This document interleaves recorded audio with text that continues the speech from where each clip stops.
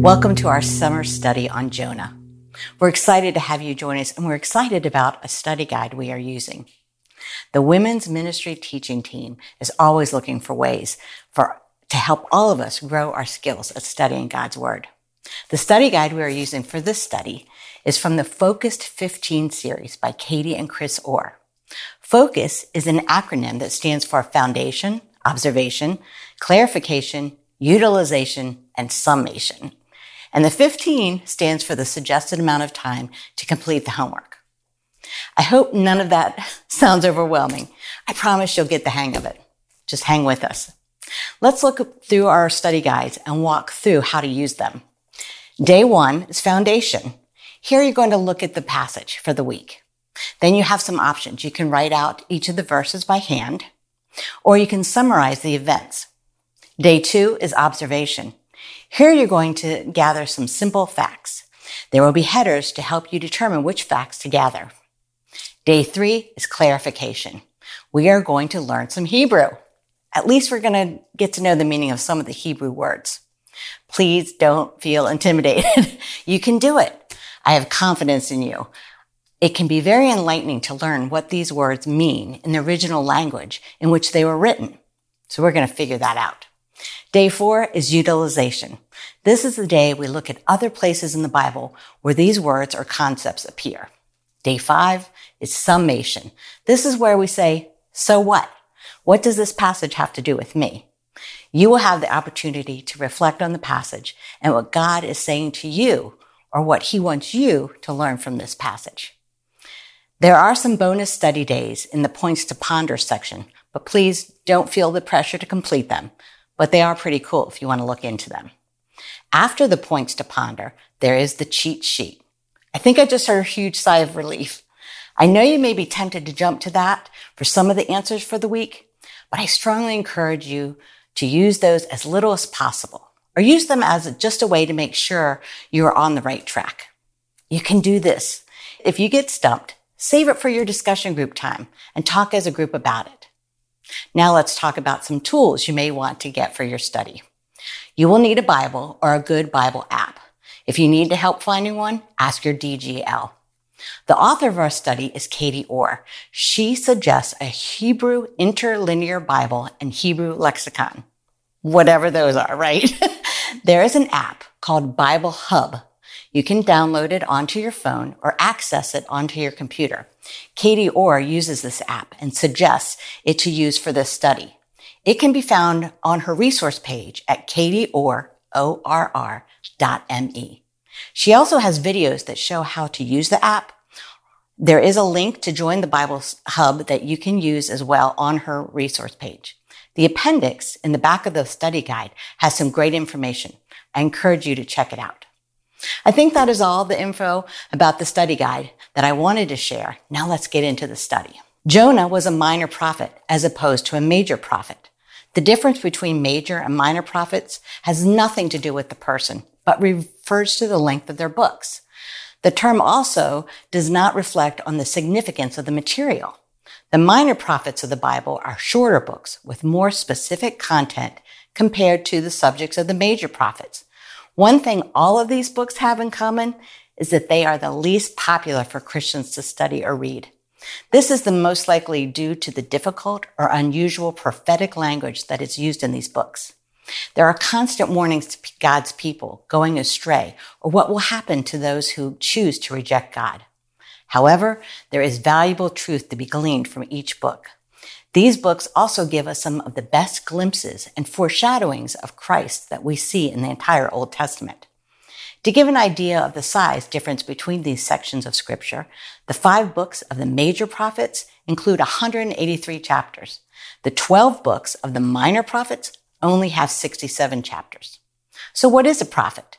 The Hebrew word is nabi, which is derived from the verb action to bubble forth, like a fountain. Our English word for prophet comes from the Greek prophetes, which it means to speak for another, especially one who speaks for a god.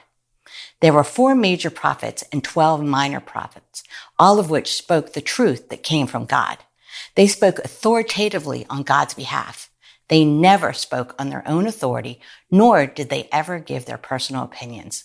Their role was to make God's will known, as well as his holiness, and to instruct God's people to reject idolatry and sin. Our last study was on the books of 1st and 2nd Peter. 2 Peter 1, 20-21 referred to prophets, knowing this first of all, that no prophecy of Scripture comes from someone's own interpretation.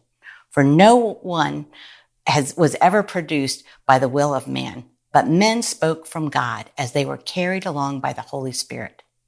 There were also women prophets. Moses' sister Miriam was a prophet as noted in Exodus. Deborah is listed as a prophet in Judges, and in 2 Kings, Huldah is named as a prophet. Now let's look at Jonah. Who was he? Jonah is Hebrew for dove. He was the son of Amittai of the tribe of Zebulun. He was born in Gath Hepher, probably in the 9th century. He lived in Galilee during the reign of Israel's King Jeroboam II, who was one of Israel's really bad kings. Because of his accurate and favorable prophecies, Jonah was very popular in Israel. Most scholars date the book of Jonah between 800 and 750 BC, but really there's nothing that leads to a definitive date, and the author is anonymous. This is a book about Jonah, not written by Jonah.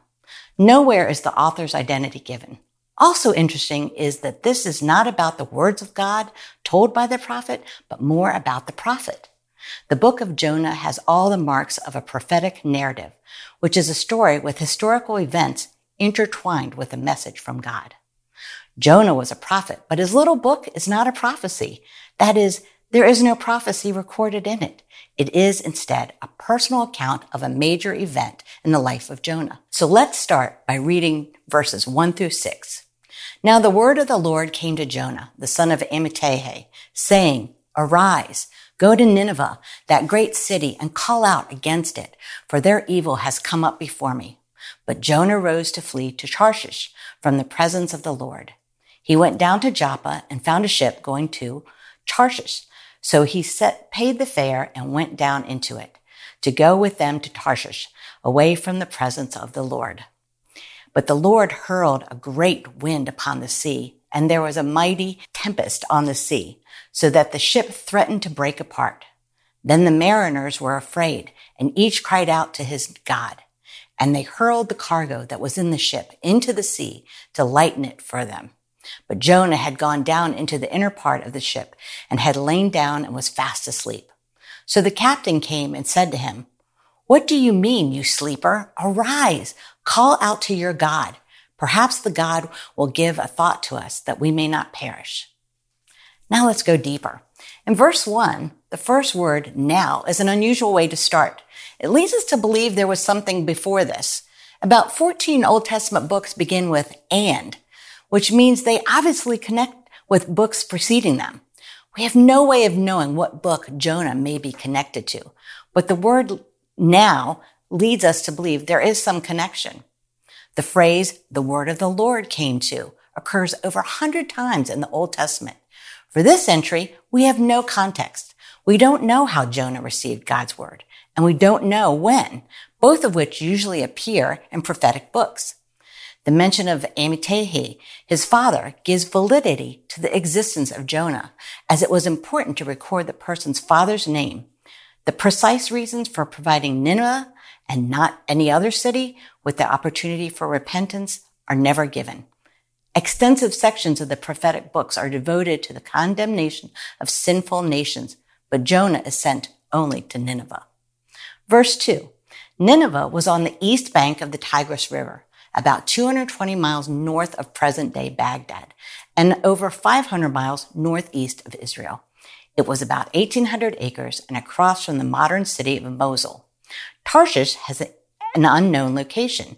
Nineveh was indeed a great city whose history stretched back as far as Nimrod, who built it, as well as Babel and several other cities in Mesopotamia. We studied these events when we studied Genesis. As you are reading, notice the term great. It is mentioned several times in this short book. Tarshish was the name of a great-grandson of Noah. In the Old Testament, Tarshish describes both the descendants of this man and the territory where they settled. The territory was evidently a long distance from Israel and on the Atlantic coast of the southwest Spain. Since the Hebrew word Tarshishu means smelting place or refinery, the Jews referred to several such places on the Mediterranean coast by the name Tarshish. Just like towns along our coast are named Portland, Maine, Portland, Oregon, it is probably impossible to locate the exact spot Jonah was supposed to visit. Notice the phrase, from the presence of the Lord, is mentioned twice in this one verse. It is obvious that fleeing from God was Jonah's objective. Specifically, it was God's influence over him. He probably knew that he could not remove himself from the literal presence of the omnipresent God. Notice Tarshish is also mentioned twice. This structure stresses the fact that Jonah defiantly rejected God's call. We learn three things from these three verses: who Jonah was, what God wanted him to do, and what Jonah's response was. We are also introduced to the situation around which the story revolves: Jonah's unwillingness to carry out a direct order from God. Jonah finds this order repulsive. So when have you done the exact opposite of what God told you to do? I can think of a few specific situations in my life where I have turned like Jonah and turned the other way and did what I wanted to do. I'm sure you can imagine how that turned out. Thankfully, I wasn't vomited out of a big fish. Anyone else familiar with my scenario? What if other people in the Bible did not do what God told them? What if Moses didn't lead? What if David had killed Saul when he had the chance? What if Paul hadn't repented and continued to persecute Christians? What if Jesus had not accepted his Father's will to be crucified? In verse 4, we find Jonah at sea. When Jonah launched out on the sea, he subjected himself to dangers that the Israelites and other ancient people viewed as directly under God's control. The sea represented an area that was beyond the control of the people. It was scary and daunting. Jonah was desperate to get away from where he thought God might come after him. Nevertheless, God used the wind to bring this prodigal prophet to the place he wanted him to be. It was gracious of God to seek out his disobedient servant and not to allow him to remain long in his sin. God is like that with us as well. Again, I have felt God's working in my life to bring me to the place where he wanted me to be. Have you experienced that? Have you ever felt restless or uncomfortable when you know you are involved in sinful activity or attitudes? How long did it take you to turn back to him? God can be relentless in his pursuit for you, just as any father would be when they see their child going down the wrong path. In verse 5, the sailors who were of mixed religious backgrounds are first mentioned. Some of them are probably Phoenicians, since Phoenicians were commonly seafaring traders. Phoenicia was a center of Baal worship. Baal was a god that the people thought was Lord and master over all of nature and humans. The sailors' willingness to throw their cargo into the sea illustrates the extreme danger they faced. Jonah's ability to sleep under such conditions seems very unusual. The events that follow could have happened even if he had been wide awake. What does seem unusual is his attitude of careless self-security. He seems to have preferred death to facing God alive. Not only did he flee away from where God told him to go, but he also fled to the innermost part of the ship. In verse 6, the presumably pagan sea captain reminds Jonah of his duty. The words the captain used are the same as the ones God had used. Arise. Jonah should have been praying instead of sleeping in view of the imminent danger that he and the others faced. The normal reaction to danger, even among pagans, is to seek divine intervention. But this is precisely what Jonah wanted to avoid. Jonah did not care if he died. It is well known how often sin encourages stupid thinking.